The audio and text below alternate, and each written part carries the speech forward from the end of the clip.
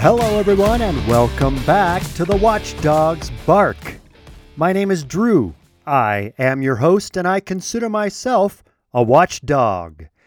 Here we are, episode 17, and I want to thank everyone who has been listening, and I encourage you to share this with your friends who are like-minded and who would definitely disagree with everything I'm saying, but you think that maybe they should hear what I'm saying? I'm sure there's a lot of those out there. In this episode, I wanted to do something a little different. I've been told by a couple people that my podcasts have been pretty dark as of late, so I wanted to kind of lighten it up a little bit. I was watching one of my favorite movies the other day, and that is the animated version of Robin Hood by Disney. That was before they went woke and are trying to indoctrinate everyone and being diversity, inclusive, and equity driven on all their programming now. You know, it's sad. You used to just be able to have a bunch of friends over, or like if you're babysitting, sit the kids down in front of the TV and put on a good old-fashioned Disney animated film, and that was your babysitter, and that was your entertainment. And no one was in danger of being offended. No one was in danger of being indoctrinated. And you didn't have to worry about your children feeling bad about their skin color or their gender or their sexuality. That's all changed now. And sadly, I actually have to say that I believe Disney is now bad for children. But let's journey back to when Disney was good, wholesome, fun family entertainment. And my favorite animated film that Disney did was Robin Hood. And I watched it again recently the other day and recognized a lot of the symbolism I probably missed a lot of when I was younger. And that is, everybody thinks that Robin Hood steals from the rich and gives to the poor. And that kind of is what Robin Hood does.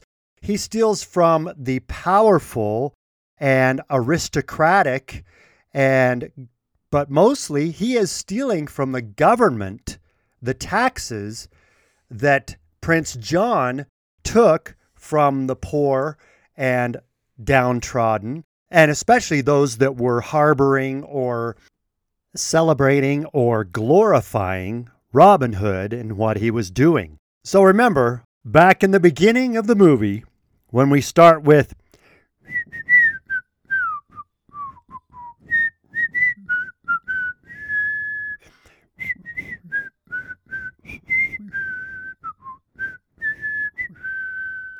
sadly, yes, I really do have the entire movie memorized start to finish. So if you remember, I used to also sing along with the minstrel all the time. Every town has its ups and downs. Sometimes ups outnumber the downs. Not in Nottingham. Okay, so the story goes, King Richard, the good and honest and fair king, leaves Sherwood Forest and Nottingham to go on a journey. And while he's gone, the sniveling, sneaky, weak, pathetic Prince John decides that he's going to go after Robin Hood and heavily tax those who are trying to harbor him or help Robin Hood in any way. Then remember, even though everyone is extremely depressed and downtrodden, they really don't all rise up and fight until the Sheriff of Nottingham takes the money from the donation box in the church. And that was the final straw. When the government finally taxed the churches, that's when everybody rose up. And you remember, Prince John was very jealous of the popularity of Robin Hood. And when this song arose that made fun of Prince John, calling him the phony king of England, he got really mad and doubled the taxes, triple the taxes. Then everybody is basically taxed into abject poverty. So I wanted to think about this movie as it applies to some of our leaders today. Who would we consider Robin Hoods? Well, as far as presidents go, I would have to say Ronald Reagan for sure, because Ronald Reagan said the 9 most dangerous words in the English language are, "We're from the government and we're here to help." He also said, the government is not the solution to the problem. Government is the problem. So he was definitely very well aware of an overbearing and tyrannical government and the problems with that. I think even more recently, of course, was Donald Trump. He's an outsider and was committed to draining the swamp. And the swamp creatures weren't really happy about that. And I believe that's why he was attacked 24/7, because he represented the biggest threat to business as usual in the government. Not only that, but he recognized the globalist threat that was happening too. As far as the other characters, well, we already know Prince John is Joe Biden. But he would also be considered sniveling, weak characters like Adam Schiff and Eric Swalwell. And then on the Republican side, you've got Adam Kinzinger and Liz Cheney. These are people who desperately want to be popular, desperately want everyone to love them, but they have such weak moral character that they can never match up to what those who have accomplished much in their life can. Also, in Prince John's court or Joe Biden's court, you've got Bernie Sanders, you've got the squad, you've got other people just really pushing him really far left or for more government control. And of course, higher taxes.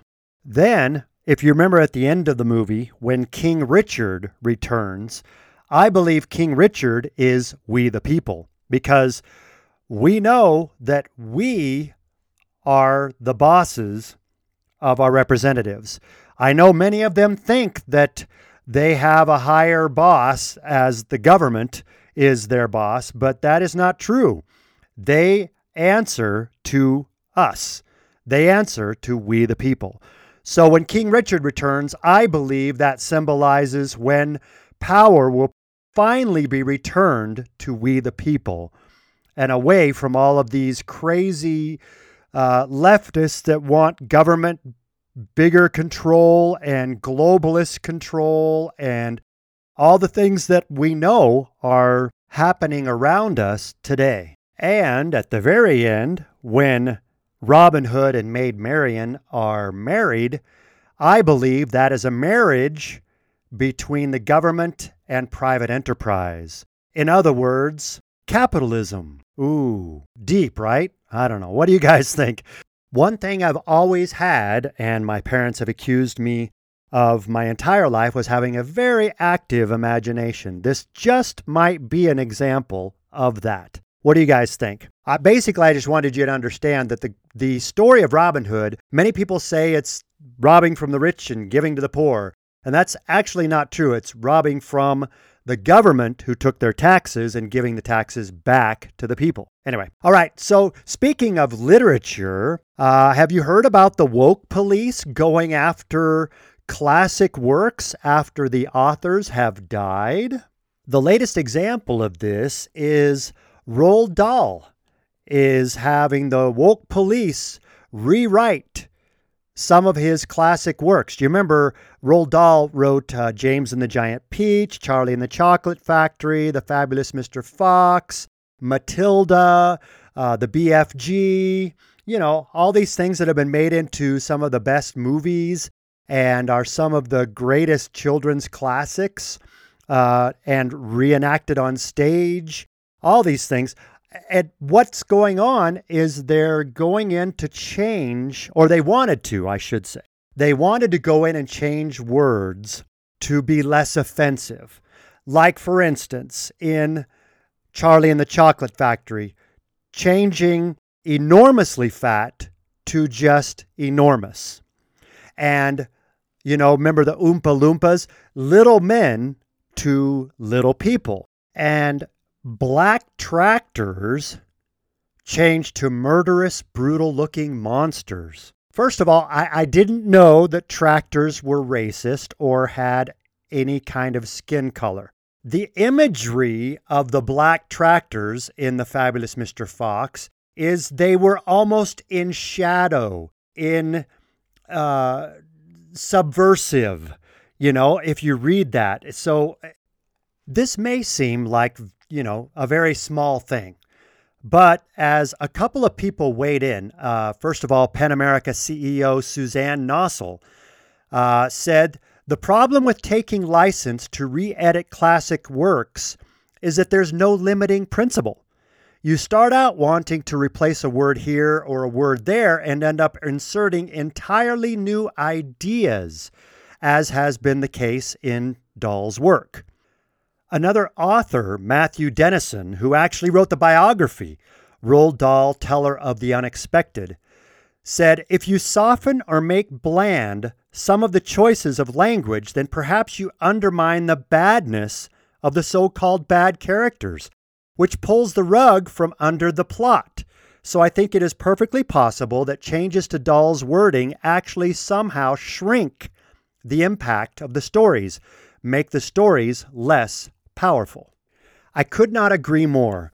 And I believe many, many others felt the same too, because so much pressure was brought to bear on the publisher that they have decided to publish the original Roald Dahl works under Penguin Publishing, and then the newly censored works of Roald Dahl under Puffin Publishing.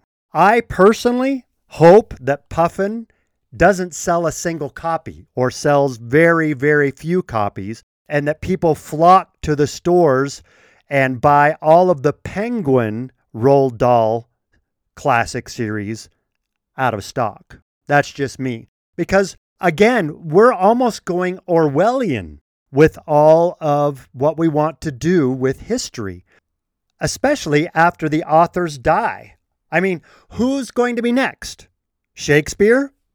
Chaucer? Are we going to go back and judge everyone in history by today's standards? You remember my previous podcast, I said that's called presentism, where those that are offended by history want to go back and judge those people in the 15th and 16th century by today's standards. I actually heard someone say, if I lived back in the 15th century, I would have been against slavery. That's not true.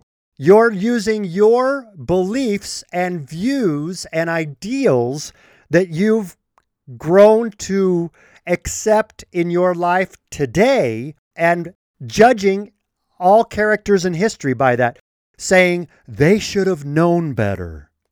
I'm reminded of the George Orwell book, 1984. There's a famous quote from that talking about this very subject. Who controls the past controls the future.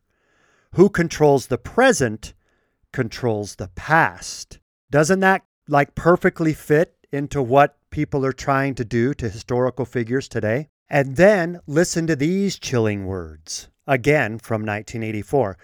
And when memory failed and written records were falsified, when that happened, the claim of the party to have improved the conditions of human life had got to be accepted, because there did not exist and never again could exist any standard against which it could be tested. I literally could go on and on with references from 1984, because right now what is happening is so eerily similar to that book. If you haven't read that book, go read it. If you read it when you were a kid, read it again.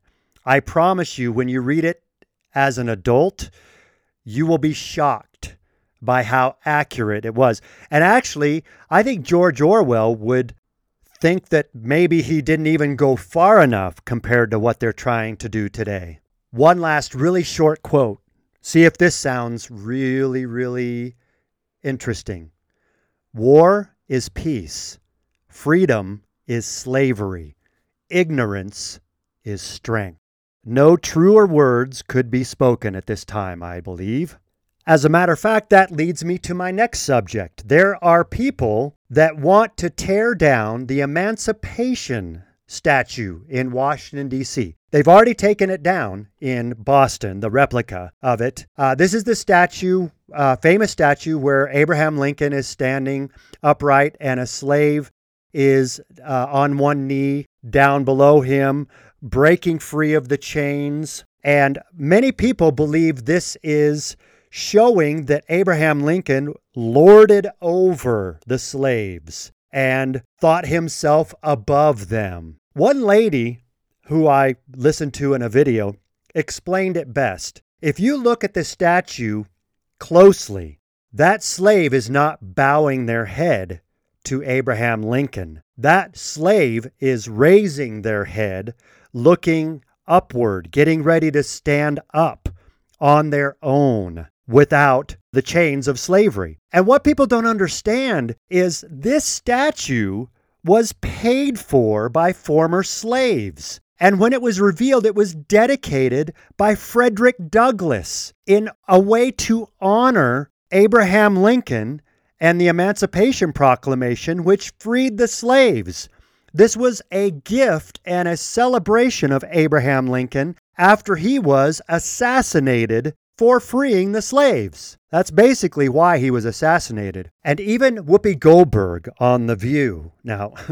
Now understand, the panel of women on The View are not the sharpest knives in the drawer, shall we say? And I don't know how this show is still out there and running strongly, because they're so obviously biased and ignorant to the truth. So when Whoopi Goldberg said that this statue needed to be torn down too because it celebrated slavery. No, it doesn't, Whoopi. It doesn't at all. It celebrates the chains being broken from slavery. It celebrates Abraham Lincoln and the Emancipation Proclamation that freed the slaves. And once again, the statue was paid for by ex-slaves. It was dedicated by Frederick Douglass. It stands as a monument of slavery being ended in this country. This propensity to tear down all of our statues and reminders of our history. I'm sorry, I have to do one more quote from 1984, and this one is the most poignant of all of them. Every record has been destroyed or falsified. Every book rewritten. Every picture has been repainted. Every statue and street building has been renamed. Every date has been altered. And the process is continuing day by day and minute by minute. History has stopped. Nothing exists except an endless present in which the party is always right. That is what is happening to our history. People wanting to rewrite it are going to doom future generations to repeat it. All right, another thing I want to discuss with you is this administration, and honestly many others' propensity to manage crises rather than try to solve them.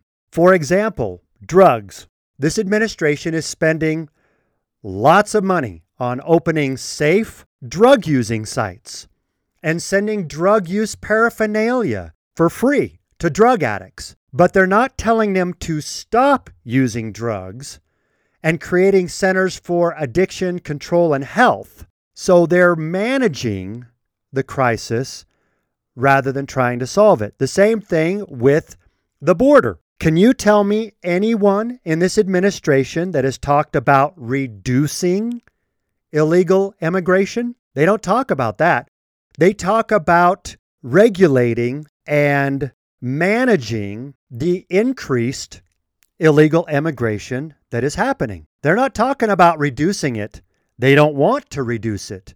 They want it to keep growing, because the left's hope is all the people they allow into our country illegally and give free health care to and give Social Security to, and all kinds of other benefits, they're hoping they're going to be future Democratic voters to say thank you for giving us all this free stuff. In medicine, I thoroughly believe with all of my heart there will never be a cure for cancer, ever, because the cancer management industry is a multi-billion-dollar a year industry. The chemotherapy, the radiation, the drugs, different things like that to manage cancer is so profitable, I don't believe there will ever be a cure for cancer. And then the same thing for the war in Ukraine. We seem to be giving Ukraine and its soldiers just enough military weapons and support to manage the war. And in the meantime, the military-industrial complex keeps growing, and military contractors keep getting fed billions of dollars to make more and more of these weapons. Now, I personally believe that Ukraine is one of the most corrupt countries in the entire world and has been for decades. And I believe that some of the money that we're sending to Ukraine is being misused and laundered for people in our government. But I feel for the people in Ukraine, the Ukrainian people. I believe that they deserve to have this war won and to end this conflict between Russia and Ukraine. But as long as there is money to be made in the management of that war, that is all that's going to happen. And moving on to another big headline, did you hear that the Energy Department came up with the same conclusion as the FBI? And that is that the COVID virus came from the Wuhan lab in China. And of course, those now that believe that are trying to backpedal and say, no, we didn't mean, it actually, that was one possibility, a very strong possibility, but that's just still one possibility. And of course, Anthony Fauci, whose bread is buttered by the pandemic and probably China for donating so much money to the Wuhan lab. Oh, and yes, the National Institute of Health did give money to EcoHealth Alliance in New York City, and they gave money to the Wuhan lab, and that funded the development of the virus. Now, what's more believable? Okay, this Wuhan lab was famous for studying bat coronaviruses, and the lady that was the head of the program was called the Bat Lady because she was so famous for her knowledge and her work in bat coronaviruses. So this lab had also, in 2018 alone, received 4 different warnings about safety and lack of training and safety knowledge for a level 4 biohazard lab. So what's more believable? Someone working in that lab that has received multiple violations for safety, working in a level 4 biohazard lab, working on bat coronaviruses, and there's a wet market about 400 yards down the street where some lab worker could have been infected and walked down to the wet market and then spread it from there, or that it somehow started 900 miles away in a cave full of bats, and one of those bats, the virus spread to a pangolin, and then to another species, and then to a human, and then went worldwide. What's more believable? I tend to believe that this came from a security leak in the Wuhan lab of virology in China. Again, you may disagree with me, and if you do, don't hesitate to write drew@thewatchdogsbark.com. Oh, and by the way, did you know that Anthony Fauci made $5 million during the pandemic? I wonder where he got that money from. It's really strange.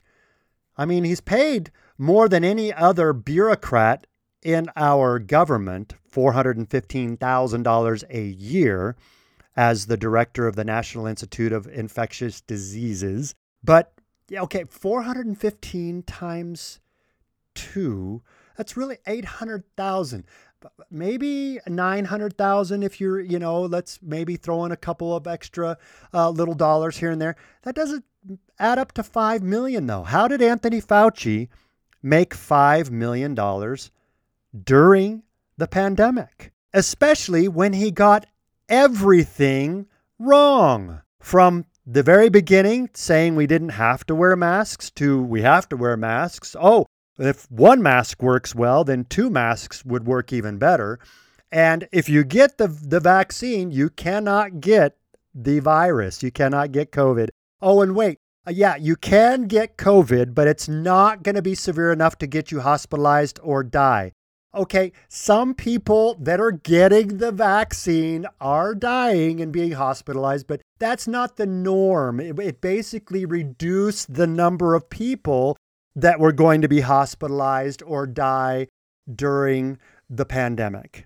I don't understand how anybody gives this man any amount of credibility anymore, especially with what he did during the AIDS virus, withholding crucial information when they had finally isolated the AIDS virus. Then he withheld that information until, I think it was like 2 weeks, until he got paid from Big Pharma. How many people do you think died in those 2 weeks? Probably a lot. And like I always want to do, I always want to end on a positive note. I'm trying not to do it like crazy like I normally do. I've had a couple friends say it's kind of disingenuous when you tell us all these dark, horrible things and then say, and like I always like to end on a positive note. Okay, so I was trying to be more subdued, and like I always like to end on a positive note, I want to read you another Medal of Honor citation.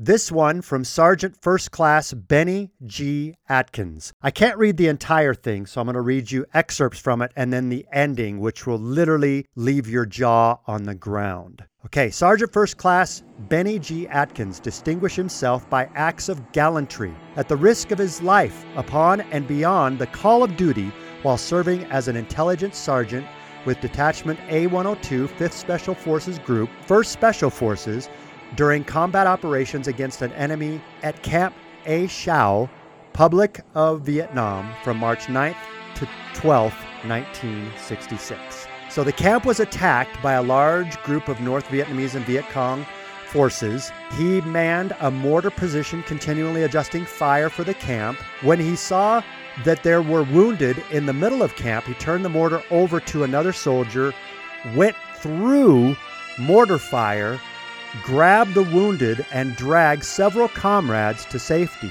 As the hostile fire subsided, Sergeant First Class Atkins exposed himself to sporadic sniper fire while carrying his wounded comrades to the camp dispensary. When Sergeant First Class Atkins and his group of defenders came under heavy small arms fire from the members of the Civilian Irregular Defense Group that had defected to fight with the North Vietnamese, he maneuvered outside the camp to evacuate a seriously wounded American and draw fire, all the while successfully covering the rescue. Then a resupply airplane dropped a bunch of supplies outside the camp. He went outside the perimeter and retrieved those much-needed supplies, again drawing fire while he was doing it. Then early in the morning on March 10th, 1966, the enemy launched their main attack, and Sergeant First Class Atkins was the only man firing a mortar weapon. When all mortar rounds were expended, Sergeant First Class Atkins began placing effective recoilless rifle fire upon enemy positions. Despite receiving additional wounds from the enemy rounds exploding in his position, Sergeant First Class Atkins fought off intense waves of attacking Viet Cong. Sergeant First Class Atkins eliminated numerous insurgents with small arms fire while withdrawing to a communications bunker with several soldiers. Then they started running extremely low on ammunition. He returned to the mortar pit, gathered vital ammunition, and ran through intense fire back to the bunker.